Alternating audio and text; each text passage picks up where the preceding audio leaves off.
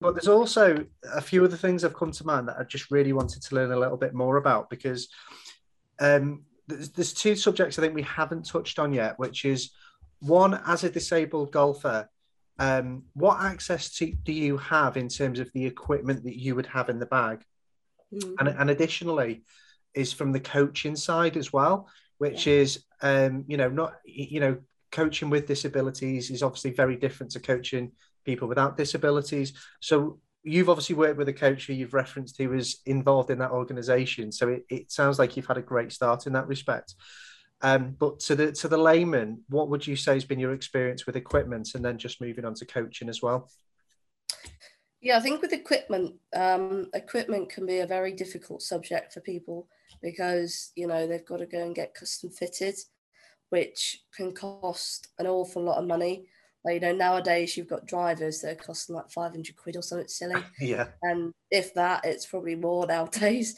And obviously for one golf club, that's a lot of money. And like going back to what I said before, if there is a person with a disability and their parents are solely having to base their income on that need for their child with their disability, whether it's, medicines or disabilities and wheelchairs and carers and all sorts, that can take a lot of their money and a lot of their time. So I think in terms of clubs, I think England Golf actually have a thing where you can apply to get, I think it's Ping Prodigy. Okay. Because I know a young lad with my condition, I think he's about 14 or 15, who's just applied for it and he's just got given the set.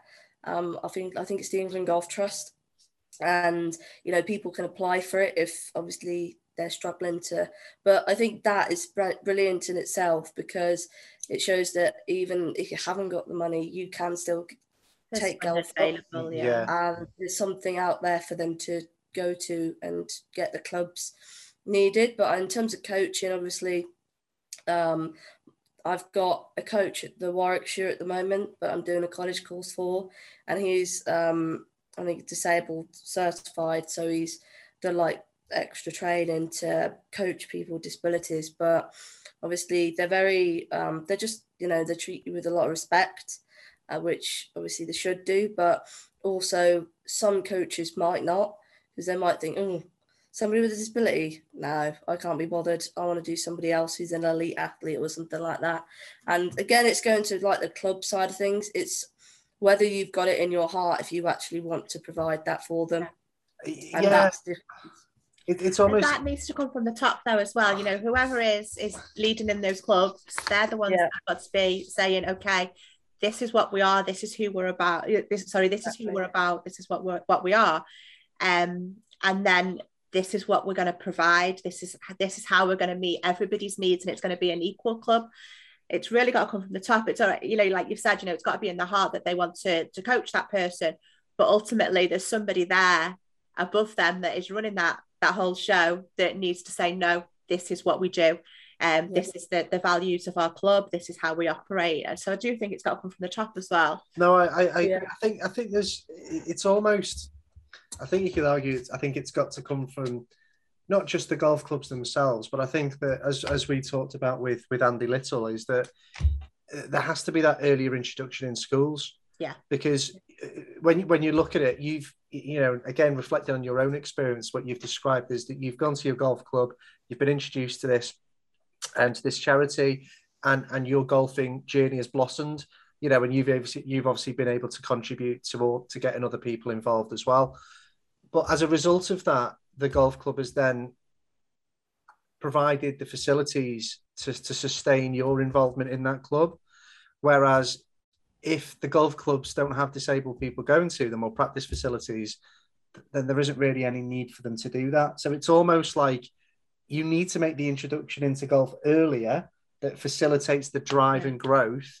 But as a result of that, the golf clubs would then need to, it's ultimately, do they need to react or be proactive in terms of setting, but you know what I mean? It's like, because if ultimately, if disabled golfers aren't going to golf courses, I suppose the argument from them would be, especially when funds might be quite low, is that what is the point? And that sounds a very very harsh thing to say, but I suppose that's the reality, isn't it? No, I do think that they need to be proactive. It needs to be something that they, they sign up to, if you like, to say, yes, this is who we are and this is what we offer.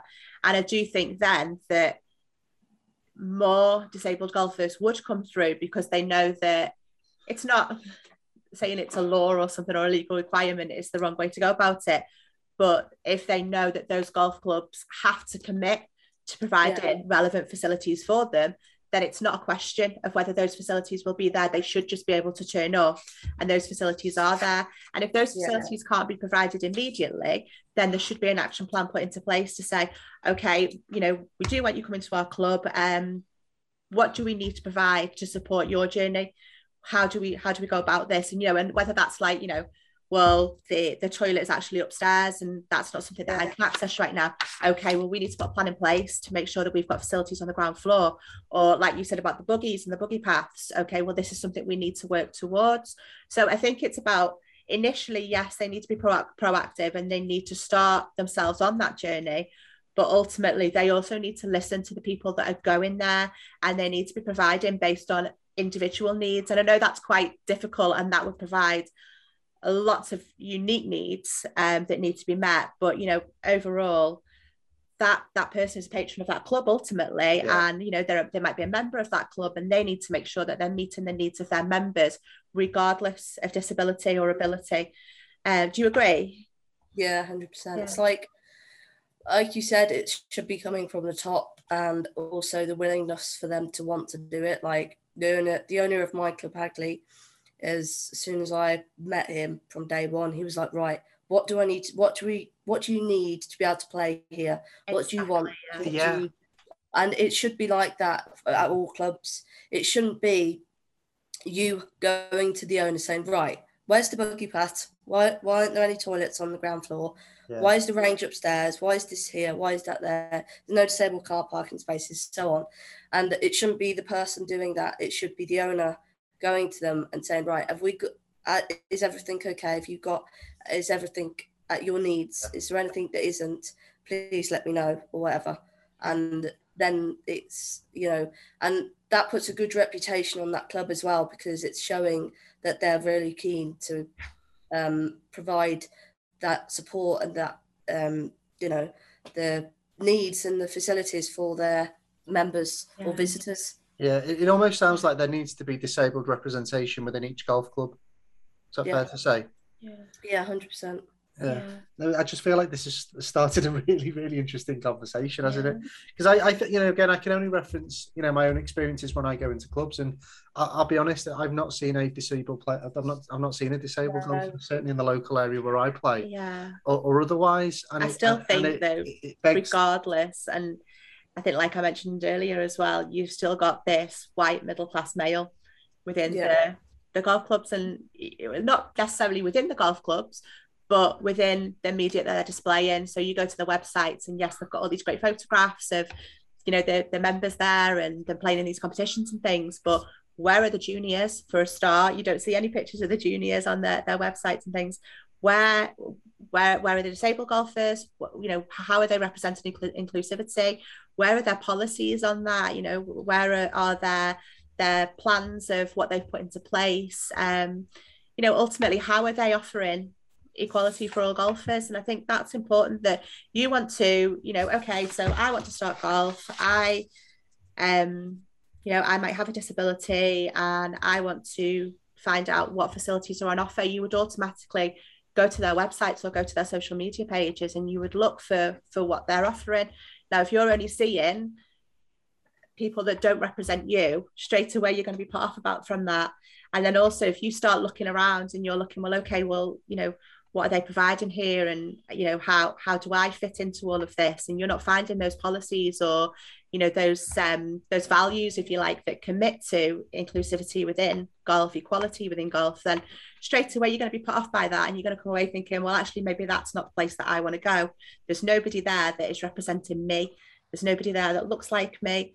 And, I'm just going to go and have a look somewhere else, kind of thing. Or like you said earlier, it might be, well, that's my local club and that's where I wanted to play, but I can't play there, so I'm just not going to play. and then you get put off. And a lot of the times as well, it's parents that are looking for local clubs for juniors. You know, how are the juniors being represented within all of that? You know, you go along, like I come to Isaac's golf course. I haven't come when he's actually playing competitions. You've obviously said there's other children there. Yeah. When I've been with Isaac, I haven't seen any other children there. And it's like, well, how is that the right environment for him when I'm not seeing anything that represents him there? But I also think there's, again, just speaking about that, there's also a wider conversation to be had in terms of golf courses. I think it's just getting wider and wider, this conversation, it's something that, you know, as a brand, you know, and as an organisation, we want to be able to help spearhead that conversation. But I think that, you know, if we can try and contribute to the debate and help, you know, help sort of remove that stigma and get people involved, and that's you know, I only want to produce a whole load of criteria now that golf clubs need to meet.